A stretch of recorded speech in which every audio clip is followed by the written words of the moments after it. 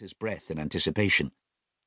Nothing happened for many seconds, but then the rows of candles before him began whipping uncontrollably as a sudden rush of divine wind poured through the priory, and Einion knew instinctively that his promise had been accepted by God.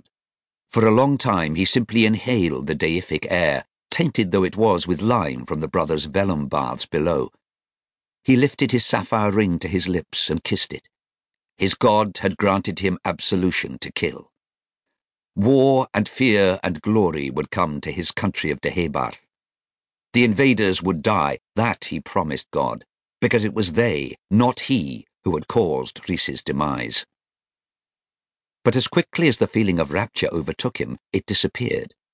To his rear he heard the faint scrape of steel links on cold, dusty stone, and his warrior's instinct swept aside his reverie.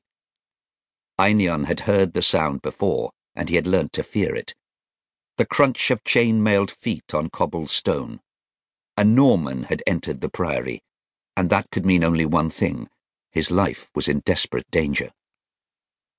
Einion didn't move, but inhaled long through his nose and slipped his dagger silently from his belt. Obviously, it had not been God's grace, but the draught of the priory door opening so that the Norman assassin could slip inside. He momentarily wondered why his 4 warriors had not alerted him to the presence of his enemy, before realizing that his friends were almost certainly dead at the hands of the godless barbarians from the south. Undoubtedly, he was now on his own.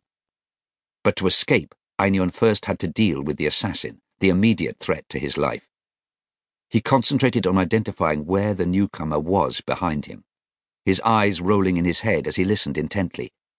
He didn't move, save to continue the pretense of praying, mumbling a soft verse in his native tongue.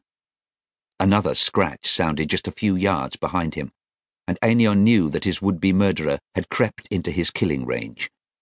He almost laughed out loud at the Norman's clumsy attempt on his life. With a roar, he turned to meet his enemy and stabbed forward with an almighty and much-practiced lunge, which ripped deep into his enemy's torso and up into his stomach. "Ha!" he laughed as he looked up into the dying man's face. But it was no Norman. It was one of his own warriors, Walter ap Ruadh. Einion's mind struggled to catch up with what his eyes saw before him. Walter had his mouth gagged by a thick piece of cloth and bound with rope, and yet blood flowed from beneath the gag and down his coarse, dull shirt. His tongue had been removed.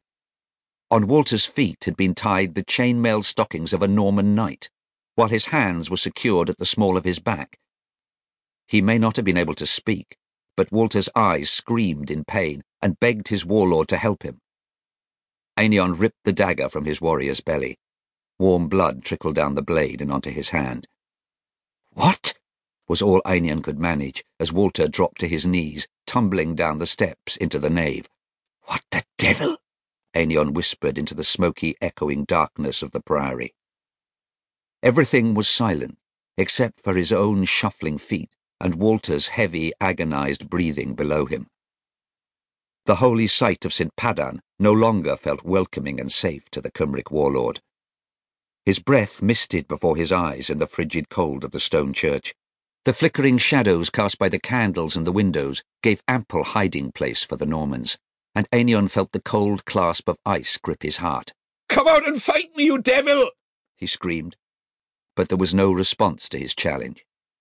He spun around to face the chapel, and then back to where Walter lay in the nave. His sword whipped through the air as he turned. "Where are you? Are you a coward?" he cried, and backtracked towards the high altar. Suddenly his hair was clasped in a vice-like grip from behind, and a dagger slashed across Einion's wrist, cutting into flesh and severing tendons. The Welshman's bloody blade clattered loudly to the floor, before Einion, roaring a battle cry, could even react. He swung his uninjured arm but missed his hooded assailant, who ducked under his poorly aimed blow. Another surge of pain seared across the ligaments of Einion's left knee, forcing him onto the uneven cobbles as if in prayer. He grabbed at his sword on the floor, but a bare foot slid it away before he got close. In the blink of an eye, the knife was at his throat, an odd sensation of warm blood running and cold, sharp steel as it pressed against Einion's windpipe. "Hello, cousin," A voice whispered French words.